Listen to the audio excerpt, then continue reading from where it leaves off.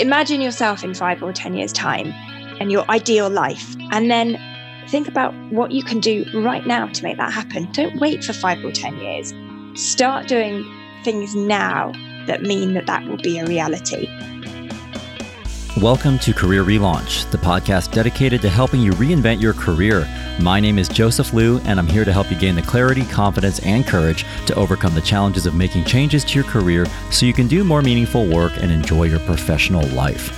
In each episode, I feature people who have decided to step off the beaten path to reinvent their careers and do work that matters.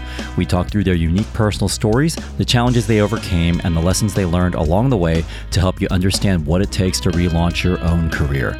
Today, my guest is going to share her story of relaunching her career as an investment banker to become a nutritionist after being diagnosed with bowel cancer.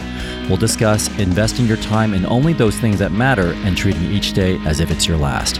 Afterwards, during today's Mental Fuel, I'll share the steps I'm trying to take to create the future I desire. Today, I'm speaking with Caroline Yates, who started her professional life in investment banking after graduating with a degree in philosophy, politics, and economics from the University of Oxford. After 5 years, she joined one of her banking clients, Xstrata Mining, as an investor relations manager. Following the company's takeover, she was a founding member of a new mining venture, X2 Resources, but a serious medical issue led her to leave her corporate life behind to pursue a career as a nutritionist. She's currently completing her studies while writing 3 books, caring for her toddler, and undergoing treatment for incurable stage 4 bowel cancer. Now, today's episode is going to be a bit longer than most of our other episodes. Normally, we spend a lot of time in post-production editing these conversations down to make them as concise as possible for busy listeners like you. But we decided to leave the majority of my conversation with Caroline in unedited because we thought it was just the best way to do justice to her brave story. The week we had planned to record this conversation, Caroline actually had to have a sudden emergency heart surgery, but she very generously insisted on still doing this recording, which just gives you a glimpse into her positive attitudes about life and work. We're going to get into some very personal details related to Caroline's health today. So, Caroline, if you're listening to this, I just wanted to thank you again for taking the time and energy amidst everything you have going on to share your personal story with me and the Career Relaunch listener community around the world. You can get all the show notes from today's episode at careerrelaunch.net/62. Caroline spoke with me from London, England. Good morning, Caroline, and thank you so much for coming on to Career Relaunch. Good morning, and thanks for having me. Excited to take part. Great. Well, there are so many things I want to talk with you about today, Caroline, and I just want to start by saying I really don't feel like we can do justice to everything you've been through in a half-hour conversation, but I'm going to try, and I'm hoping to talk about your decision to leave the world of banking behind and also the impact your health has had on your career decisions and outlook on life. Can you just start by sharing a glimpse into what's been happening in your life even over the past week, because especially as it relates to your health, I understand you've just come out of an emergency heart operation. I have indeed. Yeah, we didn't know if we'd be able to record this because 2 days ago I was still in hospital, having been admitted to A&E on Thursday with fluid around my heart, which had to be drained in an emergency. But perhaps take a step back from that. So last year I was diagnosed with stage 4 bowel cancer. So that means it's spread to various places in my body. My prognosis is poor, if I'm honest. It's an incurable condition. Although I am having treatment, I've been through the works of surgery, radiotherapy. I'm on chemotherapy fortnightly, and I'm responding well to it. So that's kind of where I am right now. And I think it's important to get that out up front because it has influenced a lot of my career decisions over the past few years. But perhaps to step back a little bit further and give you a very brief history of me, I am an Oxford graduate, studied philosophy, politics and economics, and took the typical route of going into the city and starting work in investment banking. And this was 13 years ago now. Went to Deutsche Bank, and spent 5 years there. And it was a fantastic career as an early 20-something. I learned a huge amount. I worked with incredible people, both within the bank and on the client side. I was in a client-facing role in corporate broking. So I got to spend a lot of time with big companies and CEOs and CFOs, which was just amazing, really, as, you know, somebody starting out with their career.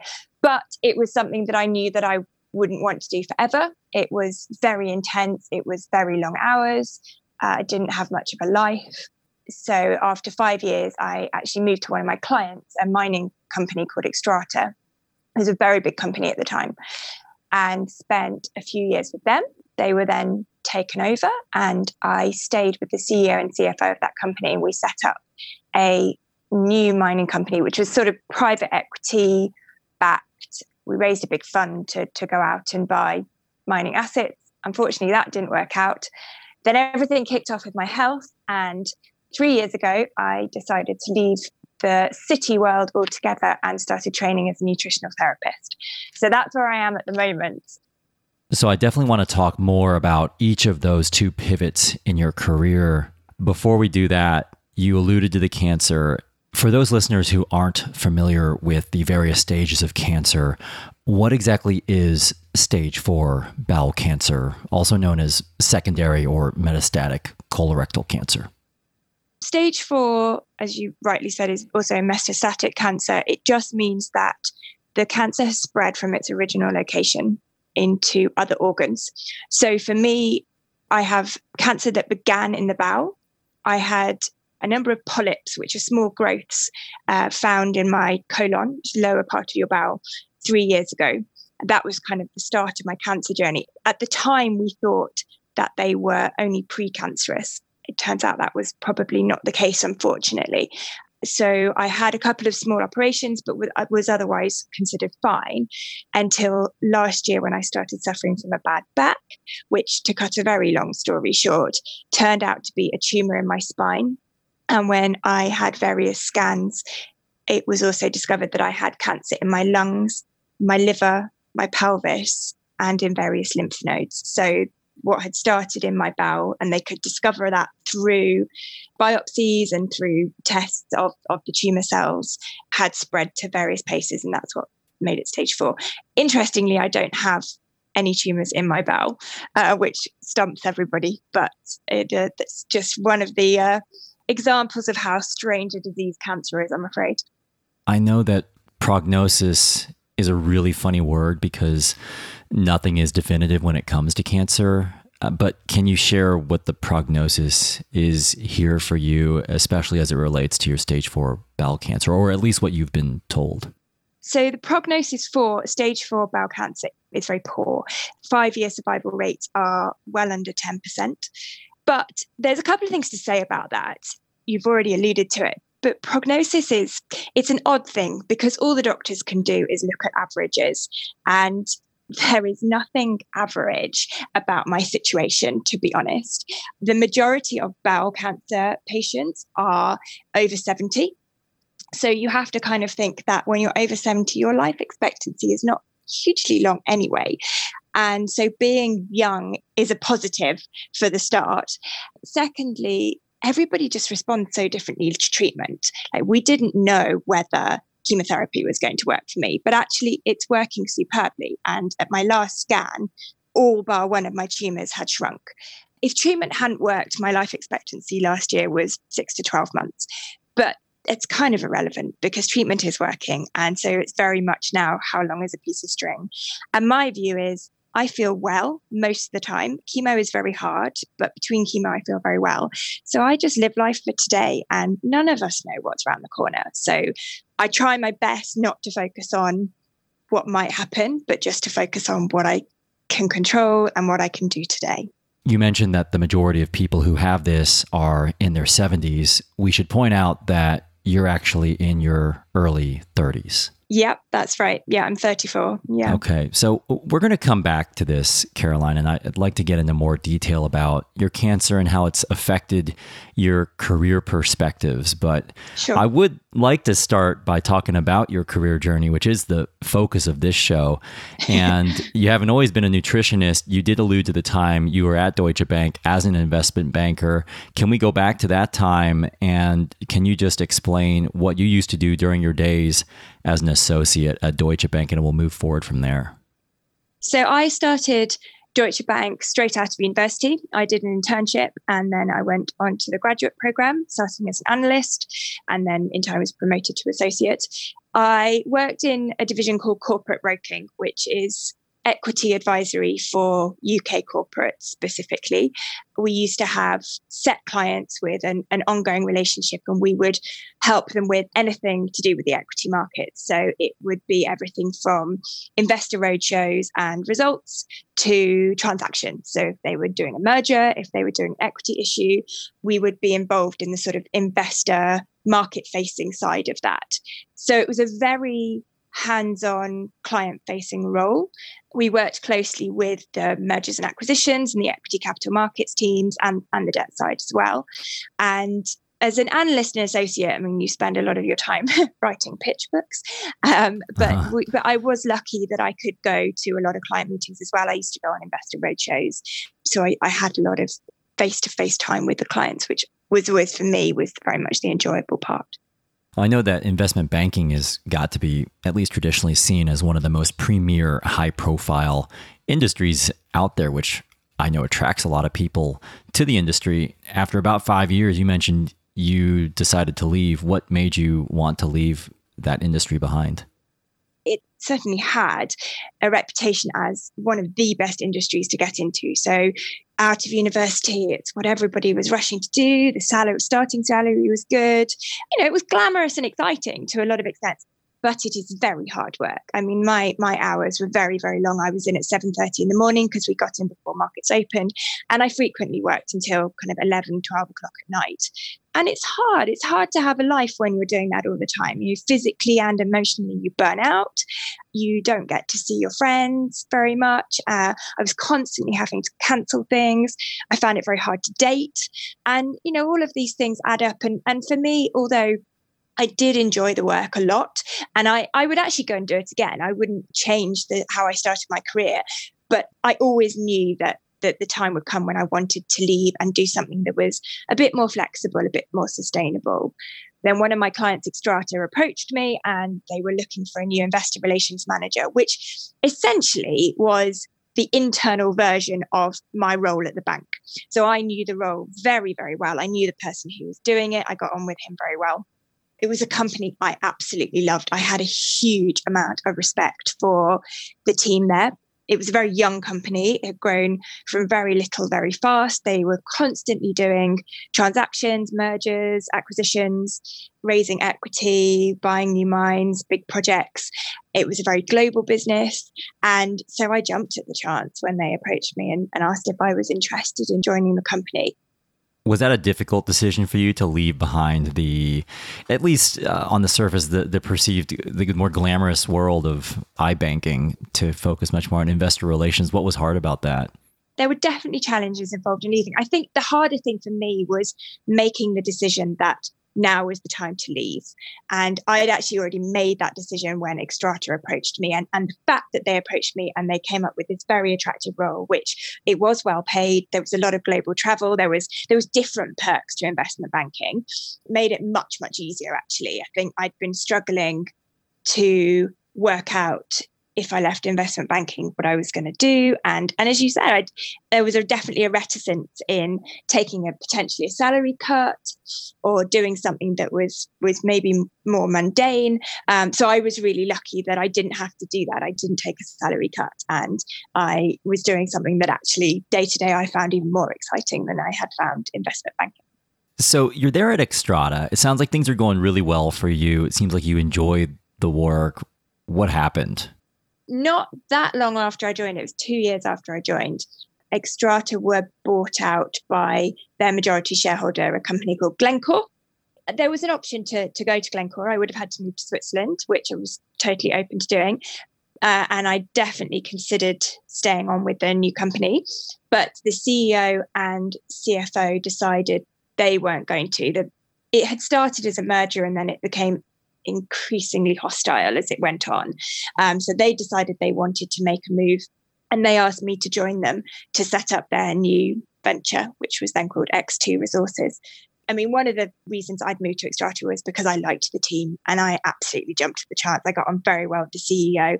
I found him to be an exceptional individual, very entrepreneurial, very forward thinking. And I was really excited by the chance to stay and work with that team and do something of our own. I felt like I had no reason not to. I had no ties. I didn't have a family at the time. And this was just an opportunity that was only ever going to come along once in a lifetime. So I jumped at it. It was amazing. I mean, I learned how to build a business very, very fast. There were 6 of us in the end. The others were all very senior people from Xstrata. We raised over $5 billion, which was a phenomenal amount of money. The challenges then came because, unfortunately, the market didn't go the way we thought. We thought we were at the bottom and we were going to be able to take the upside. And X2 did actually get folded. I'd already left by that point, but it was a real shame because it was a really exciting journey and a great idea. The timing just wasn't right, unfortunately. And you mentioned you left before they folded. Can you take me back to what happened with regards to your health at that moment? What was happening for you at that time? In spring of 2016, I had a colonoscopy, which is where they put a camera inside you and have a look, because I'd had some very severe irritable bowel syndromes, bowel issues, noticing blood. I'm very open about these things. I think it's really important for people to raise awareness and for people to sort of be aware of these symptoms. So not something that's the most fun thing to talk about, but that's what was happening. And so I had this investigation and they found a tumor. It was bleeding, which was why there was blood. Luckily, it wasn't obstructing my bowel, but it was fairly large. And I had an operation to remove that and another number of other polyps, which are small growths. And they were all tested. And it was a very scary time. I mean, I will never, ever forget that moment when I came out of that first colonoscopy and the doctor sat me down and said, "I'm really sorry, but we think you've got cancer." I was 31 and I was in brilliant health. I used to run marathons. I went to the gym all the time. I thought I ate well. It was a huge shock, to be honest. But the tests all came back to show that they were precancerous, which means that there were some abnormal changes in the cell growth, but it wasn't full-blown cancer. And the doctors were very confident that just taking them out was the end. They didn't need to do anything else.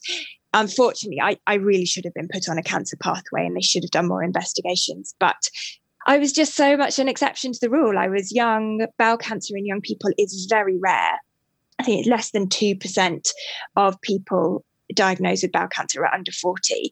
And I was such a healthy person in so many other ways. So I don't blame anybody for missing something. It's very unfortunate, but it is what it is. What it did was made me kind of sit back and go, hang on, I need to reprioritize my life a little bit. And I asked the really big questions. What do I want from life? What's making me happy? What makes me unhappy? What can I do about it? And although I absolutely loved what I'd done with X2, it was clear that things weren't going that well for the company. So I started to think about what I might want to do next. I'd also got married and we wanted to have a family. And I knew that the job I was doing, I was constantly on an aeroplane. I had to fly back from Australia after 48 hours to get to my hen do. So it was a full-on job. And I knew that wasn't something that was sustainable for me for the long term. So I started thinking about what else I might want to do. And at the same time, with the health scare, I was always very interested in food. I'd actually already had a food blog that I used to, it was just a bit of a hobby, but I started looking a lot more into nutrition and into qualifications for that. And originally I just wanted to do a course that would increase my knowledge, help me look after myself and ensure that I looked after my bowel and my issues didn't return. But the more I looked into it, the more I kind of thought, actually, this is a really growing sector and something that I'm really interested in. I think I could make a career of it. So I enrolled at the College of Naturopathic Medicine, which is in central London, to study as a nutritional therapist for the next 3 years. And it was part-time. Initially, I thought I could maybe do my job and study, and it very quickly became apparent that wasn't going to happen.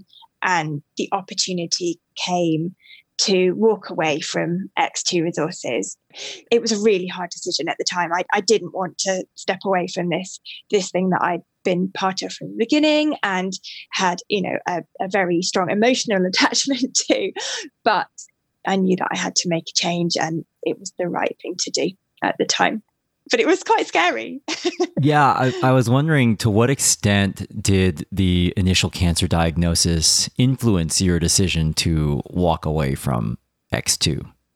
Hugely, because it was the thing that made me sort of question what I wanted in the longer term. And I realized that the industry I was in and the sort of role I was in wasn't what I wanted longer term.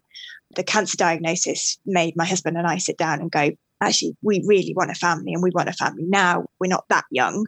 And I need to find a job that is going to be more amenable to that and more flexible for the future. And before we talk about what happened to you last September, you mentioned family. What was happening for you during this time when you were making the shift out of X2 related to starting your own family?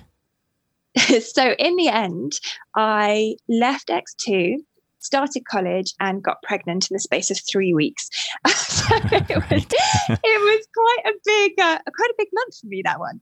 Once I kind of made the decision that I was going to start studying nutrition, and even before I left X2, my husband and I decided we'd start trying for a baby, because we decided that was what was important. I hadn't worked out what I was going to do work-wise exactly, but I knew I'd signed up for this course. I knew I was going to start studying. I knew that in 3 years' time I would be, all being well, a qualified therapist. So I had the sort of longer-term plan. I didn't really know what I was going to do in the interim, but I just knew that priorities were shifting, and actually, getting pregnant happened fairly quickly for us, which was brilliant.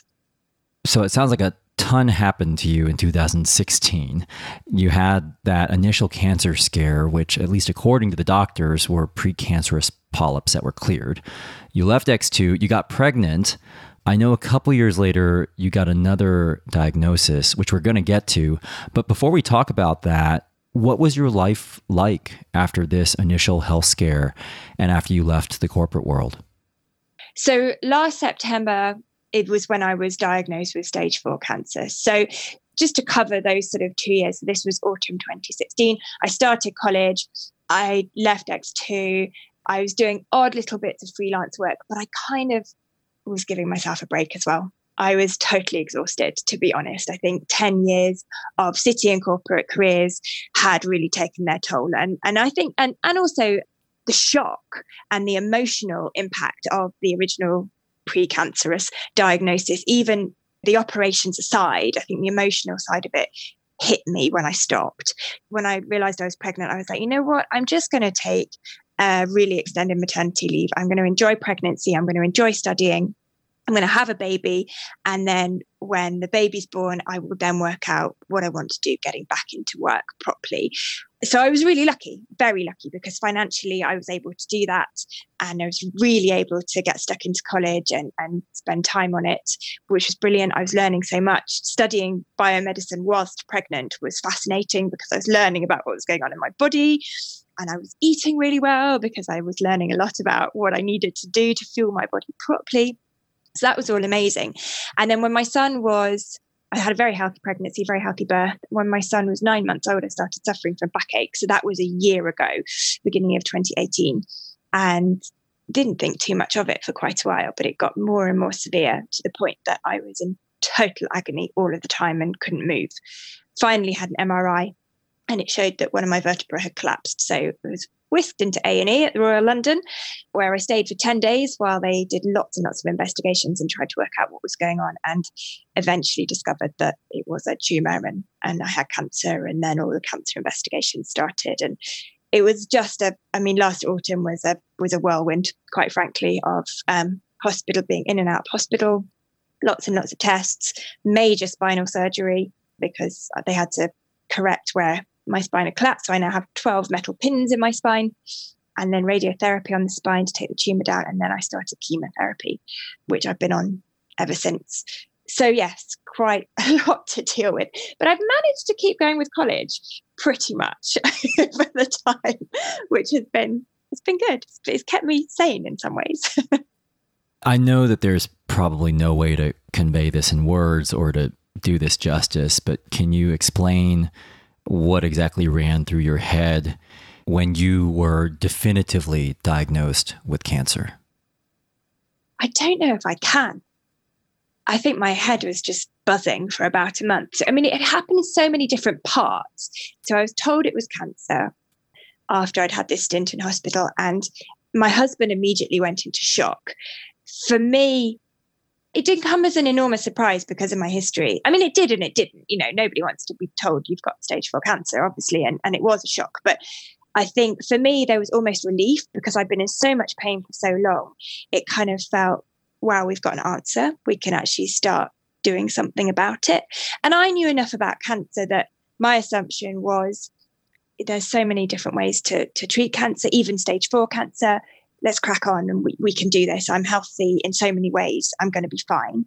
And it was only a few weeks later that I was told, actually, this cancer is incurable. And I really started looking into the details about bowel cancer and the stats and so on. And I think that's when I got more of a shock. And it was really hard. I mean, being told that, you know, you have a poor prognosis and you're terminally ill at 34 with a baby is an impossible situation to be put in. It's really, really hard. But I'm a naturally very positive person, and I started writing about my journey. I started a blog, which was hugely therapeutic to me, helpful for a lot of my friends and family as well. But really, I started it purely to get my head around what was going on.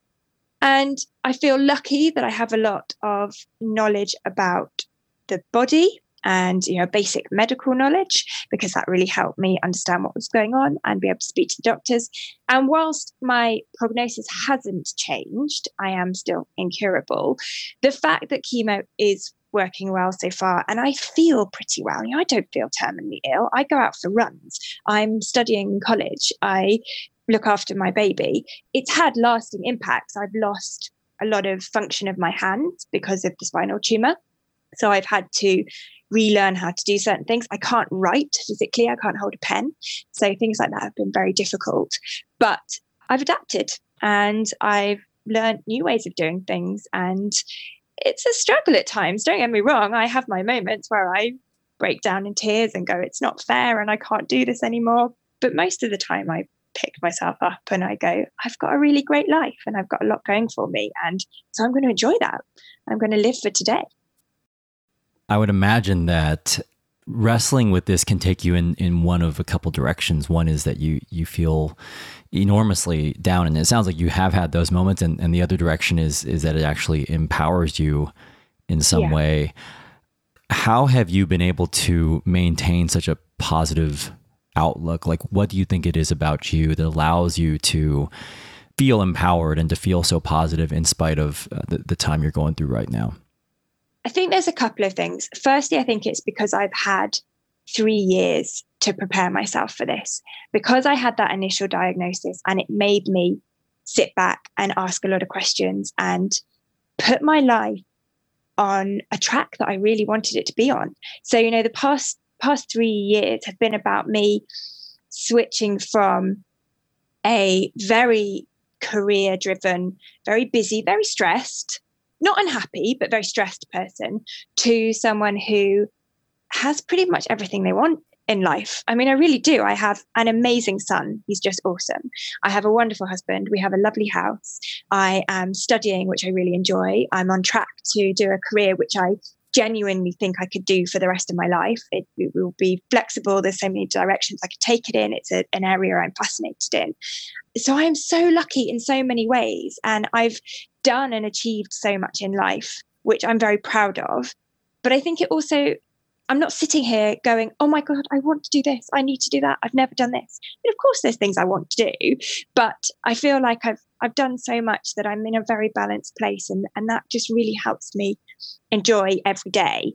And cancer has just become part of my life. And at the moment, you know, I'm in a good routine with treatment. And I know that I have 4 or 5 days a fortnight where I feel quite frankly rough. And I just have to sit on the sofa and watch Netflix. And hey, you know what? It's quite fun sometimes doing that. It's something I wouldn't have been able to do 3 years ago because I would never have given myself that downtime. So I've had to learn to take things slower, which has been a real challenge for me. But on the days I feel good, then you're right. I feel very empowered and I really embrace them. And I'm like, I know what I want to do. And I only do things that I enjoy or that make me better. I don't do things that I don't want to do or that make me miserable because life, quite frankly, is too short. Yeah, it's funny. I was given a talk last week, Caroline, at London Business School to some alumni about career change. And one of the things that someone in the audience asked me that I think I didn't have a very good answer to is how, in the absence of something major like cancer or a health diagnosis or a death in your family, how do you force yourself to stop and reevaluate whether you're heading in the right direction you want to be heading in your career and your life? What thoughts do you have on how you can create some stopping power in your life to ensure you're taking the time it sounds like you've taken to recalibrate? It's such a good question. And you're absolutely right. It's too easy to just head down, plow on and not stop and take the time to ask those questions. And I found, my first post on my blog is kind of my background. And I wrote down those questions that I asked myself. And I kind of say to all my friends, please just sit down and ask yourself kind of the big questions. What do you want? What makes you happy? What makes you unhappy? What can you do about it? Just spend a day thinking about those. If that's all you've got, just one day thinking about those, and it might change the rest of your life. And so many of my friends have said, me being ill has put things in perspective for them, and they have started asking those questions. And I think that's wonderful. But it's so hard because there's always constraints. I was very lucky. I did 10 years in well-paid jobs. So financially, I was able to take some time out to think about this. But for a lot of people, that's an enormous constraint. They can't stop. They can't just quit their job because they can't afford to. And I completely get that. And there isn't really an answer to that. But the more you can try and step back and go and take yourself on holiday or take yourself away for a long weekend purely to think about the big things. And it doesn't mean everybody has to go and quit their career straight away. It might be much, much smaller tweaks that you need to make. But I think you have to have a bigger picture. One thing somebody said to me when I was first diagnosed was, imagine yourself in 5 or 10 years' time and your ideal life. And what does it look like? Where are you? What are you doing? And then think about what you can do right now to make that happen. Don't wait for 5 or 10 years. Start doing things now that mean that will be a reality. That's what I started doing 3 years ago. So I'm already in a good place there. But I think it's really good advice, actually. What are you working towards? Bigger picture. That's a good segue, Caroline, into a few of the things I was hoping we could talk about before we wrap up with what you're focused on right now with your nutrition work, which are some of the things that you've learned along the way of not only your career change journey, but also your cancer journey. I know that some people who listen to this show sometimes are going through tough times, mostly related to their jobs, but also related to other aspects of their lives outside of work. In your case, you're battling cancer. You've just come out of a heart surgery. You're a relatively new mother with a toddler at home, and yet you still manage to stay productive. I'm curious, what things used to consume you in your career that no longer really concern you? The little things just don't bother me anymore. I just won't get stressed about something that doesn't really matter. And I think when I was in banking and then at Xstrata and X2, I could get really bogged down with the minutiae and really stressed about something which in the grand scheme of things wasn't that important. The one thing that I found made me very unhappy in work when I was asking myself the big questions was politics. Oh, yeah. Politics within work. And I was very lucky because there was very little of that almost none of that in X2. Really, I think I saw a lot more of it in banking and to a certain amount in Xstrata purely because it was a very big business. And when there's lots of people, you're always going to get a certain amount of it. But it's something I couldn't stand. And would upset me a lot. And I was a young woman working in a very male-dominated environment my whole career. So nutrition is quite a shock because it's almost all women.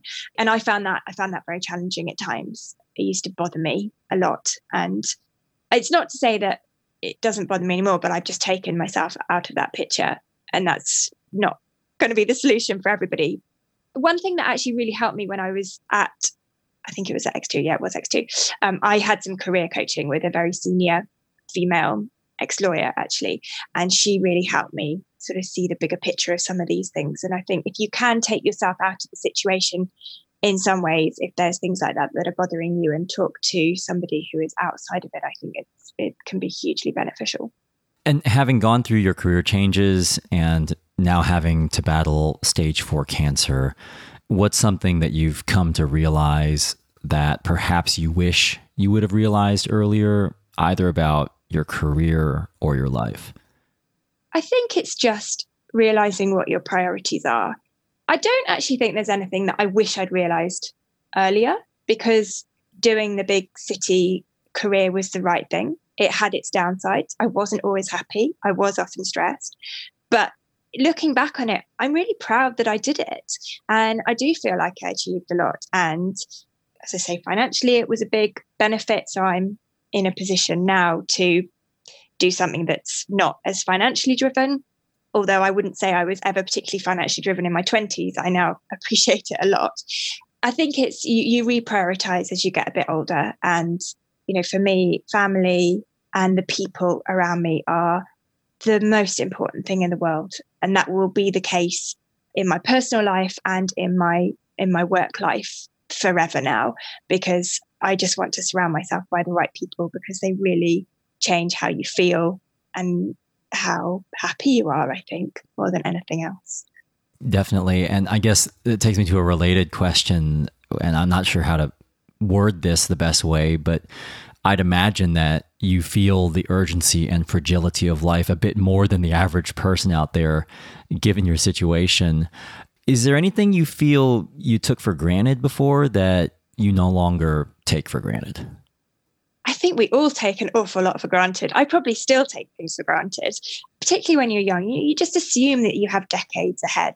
You know, a lot of the time I would sort of put things off. Oh, I'll do this another time. I'll do this next year and whatever. And or on the kind of the other side of that, I would plan a long way ahead as well. I'd be like, well, this is going to happen in maybe 6 months or 2 years or whatever. And I don't do that anymore. The thought of planning actually terrifies me now, whereas I've always been an intense planner, because I don't know what's going to happen. I mean, last week was such a good example, because I was feeling so good and I was out for a run the day before I started feeling ill, essentially.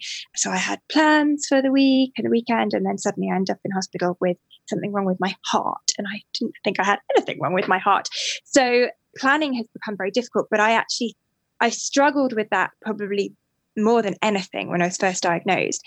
And now I embrace it, because it's not to say I don't make plans. Of course I do. You know, I plan to go out and see friends on Friday night and short-term stuff, but I'm not freaking out anymore that I don't have maybe a 5 or a 10-year plan. I don't feel the need so much anymore, because I just try and live for right now. So when my husband and I had been planning to go to Venice forever, it's just a small example, but it's always been on our list and we'd never got around to going.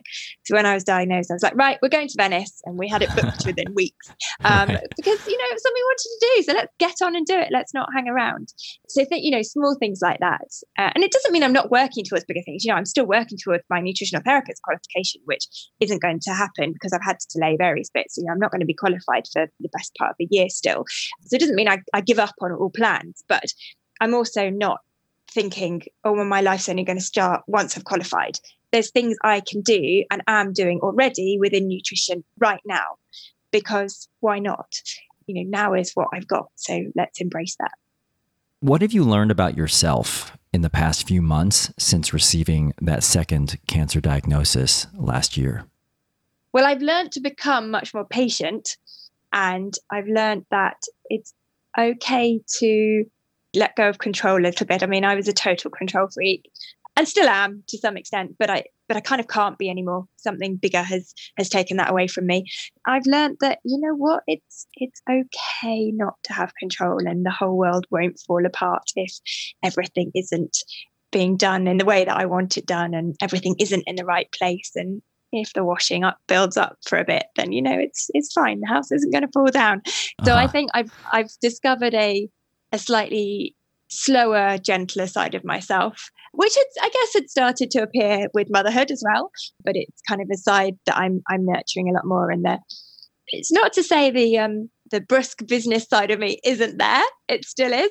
But I guess it's been dampened down a little bit these days. Yeah, so I do have a follow-up. I wasn't going to ask you this. I do have a follow-up question on that, because I'm also somebody who is a bit of a control freak, or at least appreciates the idea of control. And I'm wondering, okay, now that you've relinquished that control a little bit, how has that gone for you? Like, because I guess I'm always concerned that everything's going to fall apart. I'm just curious how that has transpired for you once you have let go of your grip on things a little bit. I think for me, it's about working out what I can have control over and focusing on that. So partly for me, it's time frames. So I can sit down first thing in the morning and write myself a to-do list, and the likelihood is I'll get it done. Or, you know, there's nothing's going to stand in the way of me getting those things done. Whereas I can't have control over what's going to happen in 6 months, because quite frankly, I have no idea. It's changing what you can have control on and focusing on the things that you can control, because, you know, we all need control in a certain sense. I'm never going to be somebody who just drifts and never makes decisions, because that's not me. I like to make decisions. I like to feel that I do have an element of control, but it's learning that it's okay not to have control over everything. And it's also learning to not freak out when things don't go to plan. And actually, I've been really proud of myself, how I've dealt with the past week, because the last time something sort of not similar medically, but sort of something out, there was another spanner in the works with treatment, and things were all changed. I lost it. I completely freaked out. My chemo treatment was meant to start, and it had to be delayed a week for things that were outside of my control. And I couldn't cope. And I almost had a panic attack. You know, I was so upset, and I was like, I can't deal with this. I can't deal with this lack of control. Whereas, you know, over the past 6 months, actually, I have learned that it's okay. So yes, last week messed things up, and I've had to miss treatment, and things have had to be rescheduled and so on. But it's okay. It doesn't matter. You know, I'm still here. I still feel okay. People understand. My friends are all amazing. I have to cancel last minute, and obviously nobody holds it against me, because it is what it is. It's just accepting that it's okay sometimes to let go. Okay, well, I'd like to wrap up and not take up too much more of your time here, Caroline, with what you're doing right now. Can you tell me a little bit more about Nutritious Living and the nutrition-focused cooking courses you're now planning to run? As I said, I'm still studying in college. I've nearly finished the theory side, which is very exciting, but I still have to do a certain amount of clinical practice to be a nutritional therapist. But now I have all my nutritional knowledge, I'm starting to do various things, including writing a number of books. One is already available as an ebook on my website about infant nutrition and cooking for families. And I'm writing a couple of others, which are healthy eating focused. They're very much work in progress. And then in the summer, once I've finished all the theory at college, I'm going to be starting some nutritional cooking courses. So teaching people some very basics of nutrition as it applies in the kitchen or in the home. And together we also will cook healthy dishes, so that you get a little bit of a repertoire of some new recipes with ingredients perhaps that you wouldn't think to use straight away. So they're going to be starting in the summer. And I'm also going to be running one specifically for cancer patients, I hope, because I want to give something back to other people who are in this, fairly horrible situation. Cancer is, it's not nice, and it's a lot to deal with. And I think nutrition is increasingly being focused on, even by, oncologists and other people in sort of the traditional sort of allopathic orthodox medicine. But it's still an area where a lot of people don't have that much knowledge. So the more I can spread the word on eating healthily and what you can perhaps do to support your body, the better. You can find everything about that on my website, which is nutritiousLiving.co.uk. And I'm also on Instagram as nutritious.living, which is where I have most of my day-to-day interaction. So we will definitely make sure that we include a link to your website in the show notes. And I just wanted to thank you so much, Caroline, for taking the time to speak with me today, especially because of everything that happened last week. I wasn't sure if we were going to get a chance to do this when I heard that you were having heart surgery. So I really appreciate you telling us more about your career evolution and the impact that cancer has had on your outlook on life. And I just want to commend you for your positivity and bravery during this time, which is really an inspiration for me, and I'm sure everyone listening to this. So I wish you the very best in your ongoing battle with cancer, nutritious living, and the books you're writing, along with those nutrition courses you're planning to run for other cancer patients, and I hope to cross paths with you again soon. Thank you so much, Joseph. It's been great to speak to you. So I hope you gained some clarity from hearing Caroline's perspectives about the important questions in your life, where to devote your mental energies, and investing your time pursuing a career you truly care about. Now it's time to wrap up with today's Mental Fuel, where I'm going to share what I'm trying to do myself to create my ideal future. This is the part of the show called Mental Fuel, where I finish the show with a brief personal story related to one of the topics we covered today and wrap up with a simple challenge to help you move forward with your own career goals. For today's Mental Fuel, I want to pick up on one of the things Caroline said that really struck a chord with me. She said that you should think about what you want your ideal life to look like in 5 or 10 years, then to take steps right now to make that happen. And that got me thinking about my own life and my own career and the steps I'm at least trying to take to make those things come true. And I wanted to share this with you, which I hope can be a useful point of reference and hopefully encourage you to do the exercise yourself. So for me, I'm going to focus on the 5-year time horizon because I just find that projecting any further into the future is tough to do with any degree of precision. And I guess for the purposes of today, I'll talk about 3 of the most important domains of my life, which are my health, my family, and my work. So I have to start with health, which is actually one of the things on my mind a lot these days. This conversation with Caroline definitely brings it to the forefront for me and hopefully for you. But also, I'm in my 40s now, and I do feel like stuff starts to come up with your health during this particular decade of life. And if I think 5 years ahead, I'd ideally like to be feeling healthy and energetic every single day, hopefully with no major health issues, knock on wood. And although I know that some things are just completely outside of your control when it comes to your health, I really am trying to make a point to do 2 things right now, which are to make sure I devote at least 30 minutes every other day to some sort of high-intensity exercise, most often swimming. I know that's not a ton, but it's what I can reasonably do right now with everything I have going on in my life. I'm also really trying my hardest to just go to bed earlier and grant my body enough time to rest overnight, which is a major shift from my old habit of staying up really late. With family, I hope in 5 years that I continue to have a strong relationship with my wife, one that's full of love, mutual support, and a lot of care. I actually feel like I need to make more of an effort to carve time out away from our daughter to just spend more one-on-one time with her, which is something we're trying to do more of these days. I'm also hoping to have more time with my mother, who lives very far away right now in the United States. So I'm in the process of working with some immigration advisors to figure out what steps, if any, we can take to allow her to spend more time in the UK, especially as she gets older. Finally, I hope to have a really strong connection and mutual trust with my daughter, Juliet, who will be 7 in 5 years. So right now, I dedicate 1 full day during my work week to spending time with her, along with the weekends. And I'm just doing everything I can to be as present in her life as possible, building my business in a way that gives me the maximum flexibility so that I can spend the most time possible with her. We also recently moved earlier this month to a more family-friendly location near London, which we hope can serve as a solid, positive environment for her and really all of us.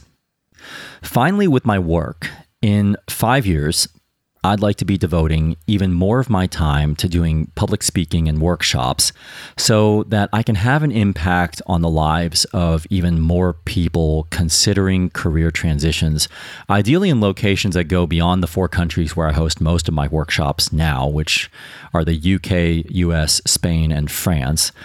But in order to do this, I've got to more proactively pitch myself for speaking opportunities, something I've not done a lot of to date, but also let go of some other things I dedicate time to on this business, including this podcast, which I've enjoyed doing so much, but have recently decided to bring to a close later this year, at least for now, which has been a really tough decision for me because I enjoy doing this podcast, but a decision I've been thinking about making for a while and feel will be the best for my career, family, health, and life. More on this in a future episode. So those are just 3 domains of my life. I haven't talked about things like friendships or other family relationships, personal growth, money, or other aspects of my life, but hopefully this gives you a sense of where I'm hoping my life will be in 5 years and the steps I'm at least trying to take to make it a reality, especially because I know that life can be so temperamental and fragile. And I really hope that this episode has been a reminder of how fragile your life is and how everything you have right now can change when you least expect it. So it's really up to you to figure out how much you're willing to delay taking the actions you feel will improve your career or family life or health or whatever is most important to you right now. My hope is that you'll choose to take action now, because you really just never know when your life can be upended by something that may have never even crossed your mind. This brings me to one of my favorite quotes from the late Steve Jobs that really helped me when I was at a turning point in my career when I was working in the corporate world, deciding whether to move on from a job that wasn't fulfilling me anymore. And he said, "Remembering that I'll be dead soon is one of the most important tools I've ever encountered to help me make the big choices in life. Almost everything, all expectations, all pride, all fear of embarrassment or failure, these things just fall away in the face of death, leaving only what is truly important." So my challenge to you is to do what Caroline recommended and find a quiet moment to sit down and write down exactly what you want your life to look like in the future. You can probably do this pretty quickly if you just jotted down a bullet or 2 about each important domain in your life. Or you could take it a step further and even write a letter to your future self about where you hope you'll be and who you hope you'll be in the future. Most importantly, after you've done this, decide what specific actions you're going to take right now to maximize the chances of making this vision come true. Because while there are no guarantees things will turn out exactly as you hope, you might as well do everything you can to try and turn your hopes into reality. If you want to share the choice you've committed to making with me or the listener community, or you just want to share one of the hopes you have for your life or your career, I'd welcome you leaving me a voicemail at careerrelaunch.net/62, where you can also find a summary of all the key concepts from today's conversation with Caroline. Again, that's careerrelaunch.net/62. In our next episode of Career Relaunch, we're heading over to Grayling, Michigan, where I'll be speaking with a marketer who left Google to join the nonprofit world. We're going to talk about the career trade-offs you make to enable the lifestyle you want and what it's really like to take a pay cut in your career. Thanks so much for listening to Career Relaunch, and a very special thank you today to Caroline Yates for sharing her brave, inspiring story with us today from London. I hope you'll join me in keeping Caroline in your thoughts as she continues her battle with cancer. This episode was mixed by Richard Pennington. Electrocardiogram wrote and performed our original theme song. I'm Joseph Liu, and I'll see you next time.